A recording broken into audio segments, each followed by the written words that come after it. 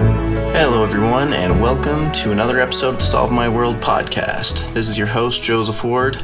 Today we are doing episode 47. I think I'll entitle this Collective Preparedness versus Individual Preparedness.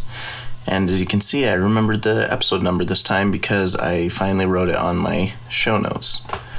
So just making my life a little better. So today, the reason why I'm going to talk about this idea, collective preparedness versus individual preparedness, is with the coronavirus that's been going around for a while. I've been hearing a lot of people complaining about how, the government's not prepared for it to happen, and we got caught by surprise and all these different things. And it kind of got me thinking on, I know between that and kind of like what we talked about the other day with pricing things, how when in times of crisis, the prices of things need to change. It just kind of got me thinking about how fragile the system is. I've also been listening to a book called Anti-Fragile by Nassim Taleb, and that's a very interesting book. It's pretty radical, but it's very interesting, kind of a different perspective on things. But one of the things that he talks about in that book is how we should not try to make things resilient and robust. We should try to make things anti-fragile. And so the difference between robust and anti-fragile is something that's robust, it just doesn't break. But something that's anti-fragile will actually get better when it's introduced to stress. And then, of course, there's the other side, which is fragile, and that's when things break under stress. So fragile breaks under stress, robust or resilient survives under stress, and anti-fragile thrives under stress. So obviously we prefer to try to make our systems anti-fragile. That's kind of what the book's about. So really interesting. And so these ideas have kind of been floating around in my mind. And so I was thinking about if the government had really tried to be completely prepared for the coronavirus, what would that have meant? I mean, people have been saying like we should have had so many respirators in stock, and we should have had so many masks and so many of these, and we should have been researching more about potential vaccines and things like that. But the problem with this is I started thinking, well, what about every other potential possible catastrophe that could happen? What if it had been some bacteria thing that just spread completely different, or what if it had just been some crazy natural disaster? Or a war or something, or a solar flare, or just there's so many different potential catastrophes that could happen, and the reason why they're catastrophes is because we can't predict them. And that's another thing that the book talks about a little bit, how the problem with a lot of our prediction models is it's based on past reasoning. But the problem is past reasoning, if we look back and say, okay, the worst thing that's ever happened was this event that happened 100 years ago. It's like, well, before that happened, the worst thing that had happened wasn't as bad as the new worst thing.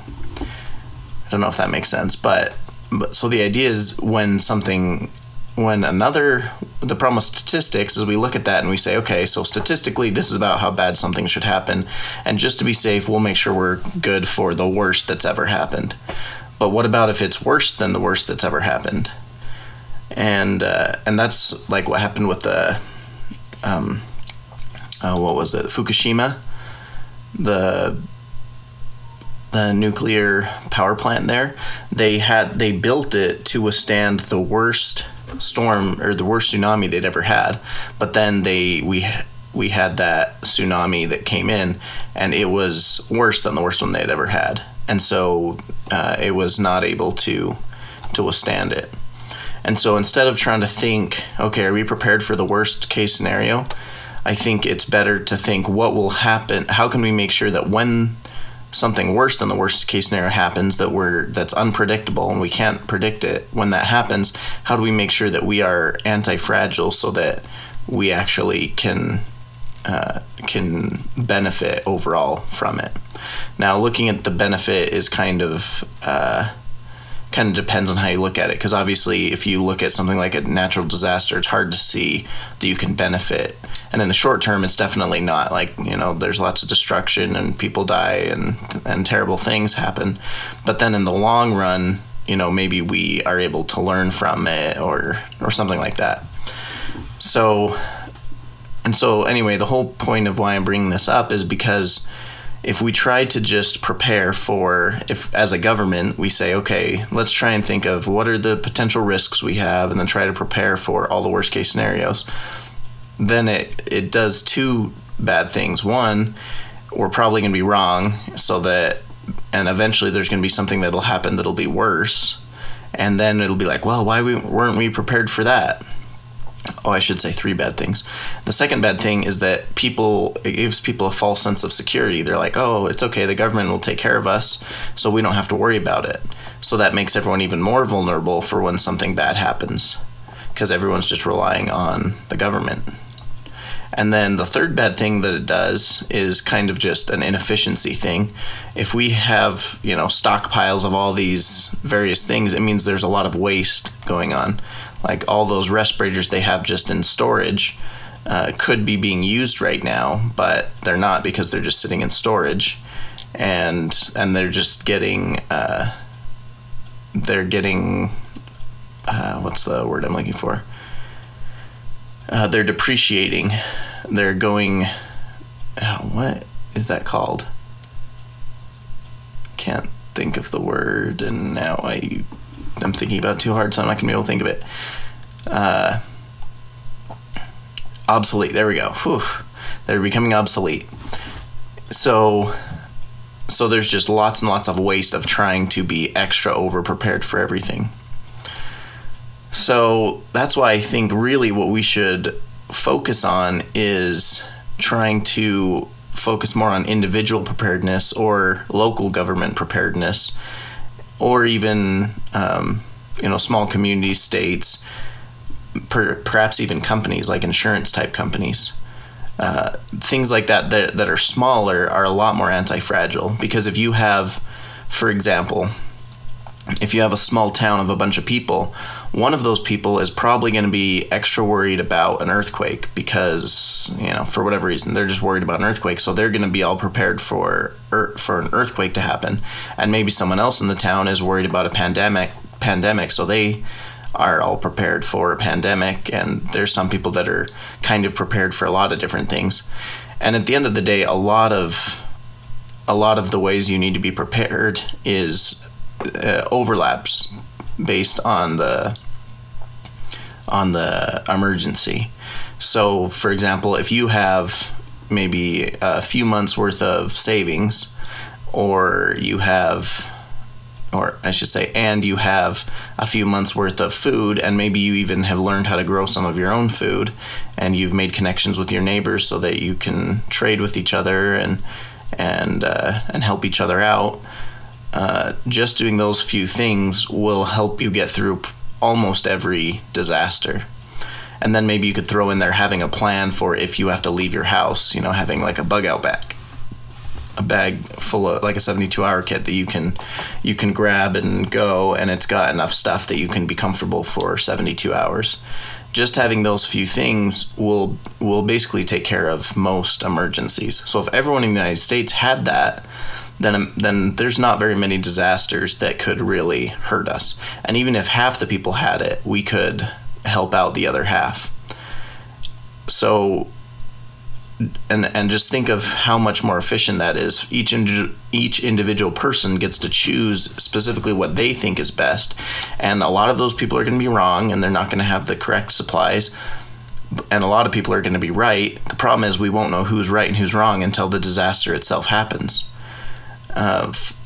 Just like with the coronavirus, at first they wanted to have certain types of masks, and then those masks all went out of stock. But then it turns out that they wanted a different type of mask, and so it changed over time. And so there were a few different things but they weren't able to discover that because they were all focused on the one thing. Whereas if you have millions of people all doing what they think is best, the chance of one of them being right and then being able to spread it to everyone else is much higher. So hopefully that makes sense. It's kind of like the power of the crowd. It's like if you ever have heard the story, well, actually I don't even know if it's a story or how to describe it, but basically the idea is if you have a guy at like a state fair and he gets a steer and brings it up to the front and he asks everyone to guess the weight, and they work on it together basically as a group. Everyone's trying to guess what the weight of the steer is. They'll actually get really close to the correct weight because you've got experts out there, but you've also got lay people and you've got people that you might not think of as experts, but they for whatever reason happen to have some insight that helps add to the knowledge. And as the people are discussing this, they're able to get a correct answer much more efficiently than if you just had one expert guess. And so it's kind of the same thing. If you have everyone kind of working together, doing what they think is best, and then sharing knowledge with each other, then it helps everyone else, as opposed to having one big like committee in the government that has 10 people on it and they decide what's right. They might be the 10 smartest people in the world, but they're still just 10 people, which means there's 10 opinions, and then at the end of the day they're going to come with one suggestion for everyone, and if they happen to be wrong even by a little bit, then the results could be catastrophic. Whereas if I happen to be wrong with my guess, then it's going to be bad for me, but if my neighbor guessed right, then he can help me out. So it's a lot more anti-fragile. We all kind of learn from each other. And so I think that's why it's more important for us to focus on helping the smaller groups to be as self-sufficient as possible and not rely on one centralized point of failure. That's just a huge, huge risk, I think. And I think it's an unacceptable risk. And another point to this is when we do have like stockpiles of supplies, let's say they're in warehouses around the United States that are controlled by the government. When they need to distribute it, they can only distribute from those certain warehouses. Whereas if you imagine like this stockpile of stuff is distributed between millions of people around the United States, or really around the world, you could say, then the distribution can happen much easier. People just, whoever has a bunch of it locally can start selling it to their neighbors or giving it to their neighbors, and it all just happens. It happens much more quickly and more efficiently. And is it going to be evenly and fairly distributed? No, not necessarily. But if we have just a few central warehouses, is that going to be distributed fairly and evenly? Probably not. Most of the time, there's people who get first dibs are the people with the most power and things like that. Whereas if it's more spread out, it's more likely that the average person is going to be able to know someone that can help them. So we're never going to have a perfect solution. We're never going to be able to just pin down every potential future and plan for every little thing. And so what we need to do is try and think, how can we make sure that we're anti-fragile so that when something bad happens, our system won't be completely destroyed? Even if like the state of California does it completely wrong and they just are obliterated from some unforeseen circumstance, if some of the other states happen to have done it a different way and they end up being successful, then they're able to help California. Whereas if we all had done the same thing and were wrong, then who's going to help us? No, we need to have as many different ideas as possible so that we can have as many different survivors as possible to basically so that we can our whole world doesn't fall into chaos. So hopefully that makes some sense. I don't know if it it seems like it makes sense to me, but it could be one of those things where it seems just like rambling nonsense to everyone else. But if either way, if you have questions or thoughts on this, again, you can go to my website, solvemyworld.com, and leave me some feedback on the forum, or you can write a comment on the blog post and let me know what you think about this. So, but with that, I think, I guess I will point out, so we'll probably talk a little bit more in the future about what we can actually do individually, because it's great to say, yeah, we should all do it individually, but what should we what should we actually do? So the first step, if you're actually extra interested in this subject, if you go to the Survival Podcast, that's where I get a lot of he's kind of my mentor for things along that line, how to prepare for different things. But it's also kind of like a lifestyle design show, so it's not just about, how to be prepared for disasters. It's more about how to live a good life in good times and in bad times. So I think that oftentimes I like to talk about similar things that they talk about on that show. So yeah, you can check that show. But I will do a show in the future where I talk about my thoughts on how we can be prepared for these type of things in kind of a practical way as much as possible. So, that being said, I'll go ahead and end and say this has been another episode of the Solve My World podcast, helping us to design solutions to the problems we see in our personal lives as well as in the world around us. I'll talk to you guys next time.